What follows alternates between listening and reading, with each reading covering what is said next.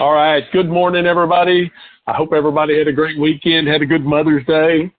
I have had my house full of grandkids yesterday, so Mother's Day is always an event around here.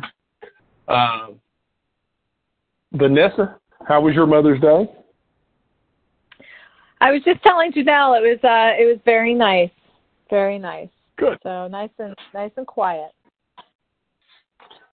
Vanessa has amazing children, by the way, guys. She's been a great mother and good kids, and I always brag about how well she does. I'm going to jump in a little bit, kind of some updates. I posted the voice drops for English voicemail scripts in general and also in the RVM channel both. I kind of want everybody just to take a look at them and see the direction that my thought process goes. Now, obviously, you don't have to use what we've got. I come from the school that I want everybody to believe that I personally left that voicemail when we called in. So I don't want my language to be perfect. I don't want it to sound too much like a radio commercial. Don't want it to sound too much like it was fully scripted. Again, the best scripted sales pitches have show the least amount of scripting to them. They just feel natural. They just happen and gets results. Those of you that use those, stay in touch with me. Let me know which ones worked, which ones didn't. We're not tracking from our side on it because obviously we don't have access to your tools. But kind of give us an idea. We'll tweak and we'll play with those as we go along. And other big Mike, news. can I? Oh, go. Yeah. Can I add to that really quick? If you guys have your own scripts that you're using or have used and they're working or have worked in the past, please share them with us so that we can share them to the team because that's the ultimate goal is to help each other. We're all building each other up. All right, moving on. Oh, good. That was perfect. That is perfect. And the other part of this is something that Vanessa and I have not even talked about, but I've been interviewing copywriters because we're at that stage now where the amount of copywriting we've got to do, I don't want to say it's getting overwhelming, but it's going to get overwhelming here pretty quick. So we've got a couple of people that I am doing another interview with today, and we may end up bringing both of them on for a trial, but they are professional. All they do is email copywriting and sales funnel copywriting. So by doing that, it's going to let Vanessa and I delegate more out, so we can work with you guys, with the closers, and with the product people. This week we have got we're going to have 5 days worth of training. I will be posting a training overview of what we're going to talk about the 5 days this week. And probably good news for you guys that you don't even know about yet is that I have to be on the road at 3:00 tomorrow afternoon. So you're going to get to spend an hour with Vanessa. And I want all of you to know how great of a salesperson that Vanessa is and how great of a closer she is. And this will give you guys a chance to spend some time with her, pick her brain, and she's got a strong topic picked out for you and ready to go. With that, I want to go into what I want to talk about today. And looks like we've still got, good morning, Mona.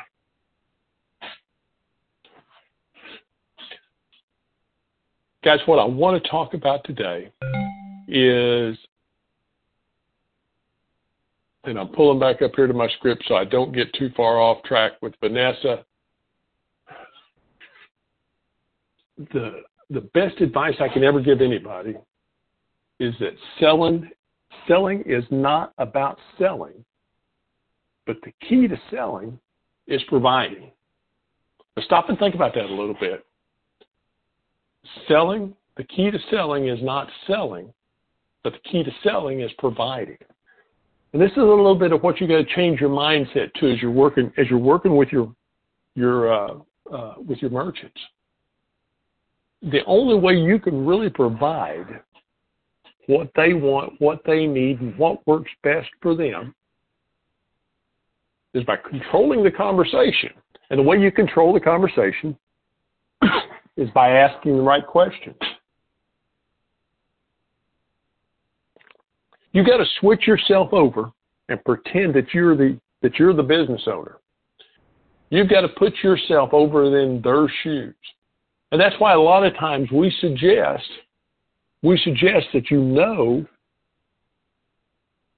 the market that you're going after, the niche you're going after. Know at least something about it. Doesn't mean you have to know everything about it. But at the same time, you can also take those niches that you don't know anything about and just start asking questions. Sometimes coming at a market from total lack of knowledge may make you the greatest salesperson in that market because you don't have any preconceived notions what ought to happen. You don't have any preconceived ideas what the answer to the questions are that are coming at you. It kind of forces you, in reality, to pay a lot more attention to what's being said. Because if you don't pay attention, you're not going to know that one or two things that's going to help close that deal. The one or two things that will tell you exactly what that merchant needs. Also, tell you whether that merchant knows what they need. And if they don't know what they need, then you've got a whole lot of bullets that you can talk to them about. But what I want to do is challenge you guys, all of you, to start thinking up 10 to 15 questions that you can ask any merchant that you talk to. And I want you to figure those 10 or 15 questions out, write them down, put them on a sheet, and then just say them out loud over and over and over when you're not doing anything but catching your breath. Read those questions out loud over and over and over. Get used to promoting what your questions are. And once you get those down to where it's an automatic thing, you don't have to stop and think about what you're going to say next. When you get to that point where you're kind of locked up, you got a question you can throw out there. And guess what? As long as you're the one asking questions, you're the one that's in control, you're the one that's leading the sales process, you're the one that decides where this deal's going to go. So get those 10 or 15 questions written down. And I ask questions like, what's your busiest day of the week? What's your slowest day of the week? Why do we want to know busy days and slow days? I want you to think about this a little bit. We want to know the busy days because those are the days we don't want to be bothering them. And you want to make a note of that. You want to have that talking pad laying out there in front of you. Legal tablet, a quad tablet, a notebook of some kind, and making notes as you're sitting there talking to them. Now, why do we want to know the slow time? Well, for two reasons on that. Obviously, the first one is we want to know when to reach out to them, when we can get their attention best. But the second thing is stop and think about the products that we've got coming down the pipeline for them. They can turn their slowest days into their busiest days. Start thinking about customers on demand for these businesses. That's what we want to do. All we want to do is provide three things for every merchant. And I know you guys are going to get tired of hearing me say this over and over and over, but there's only three things every merchant needs. They need more customers. They need more customers more often. And they need more customers more often, spending more money. And as long as we're providing the path for them to do that, they're going to want to do business with us forever. All right, Vanessa. I'm off my soapbox. It's your turn. Thank you, sir. Yeah, guys, that's awesome, awesome stuff. I would encourage you to take it just one step further as well and think of all of the different possible reactions to those questions. You know, when in my past and some of the things that I've learned in negotiation and my strategies, I would rehearse conversations over and over and over and over and over in my head. And I always like to say, you know, you're almost playing chess. It's like a chess game.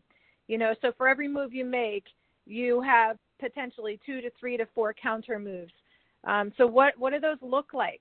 You know, you have to go like past that step of just asking the question so that you're prepared when you get a different reaction.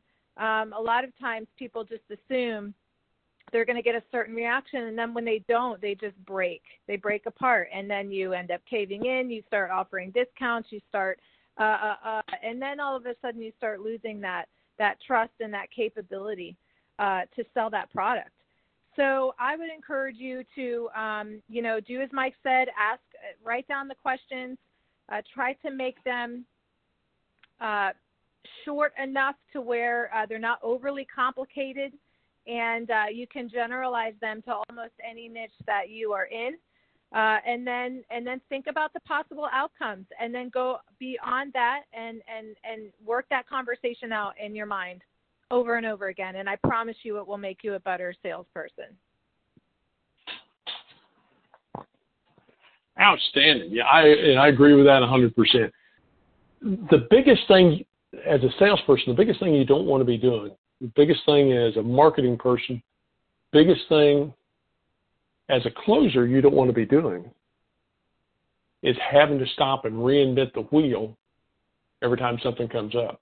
And so if you don't figure out what those responses are, or how they're going to respond to your questions, and at least have an idea and how you're going to respond back, then you've got to stop and think about what you're going to say to them. When you don't have to stop and think about it, it gives you credibility, it puts you in charge, makes you the expert in the field. Now, I am going to disagree with her in one spot. I think that the best chess players are probably the best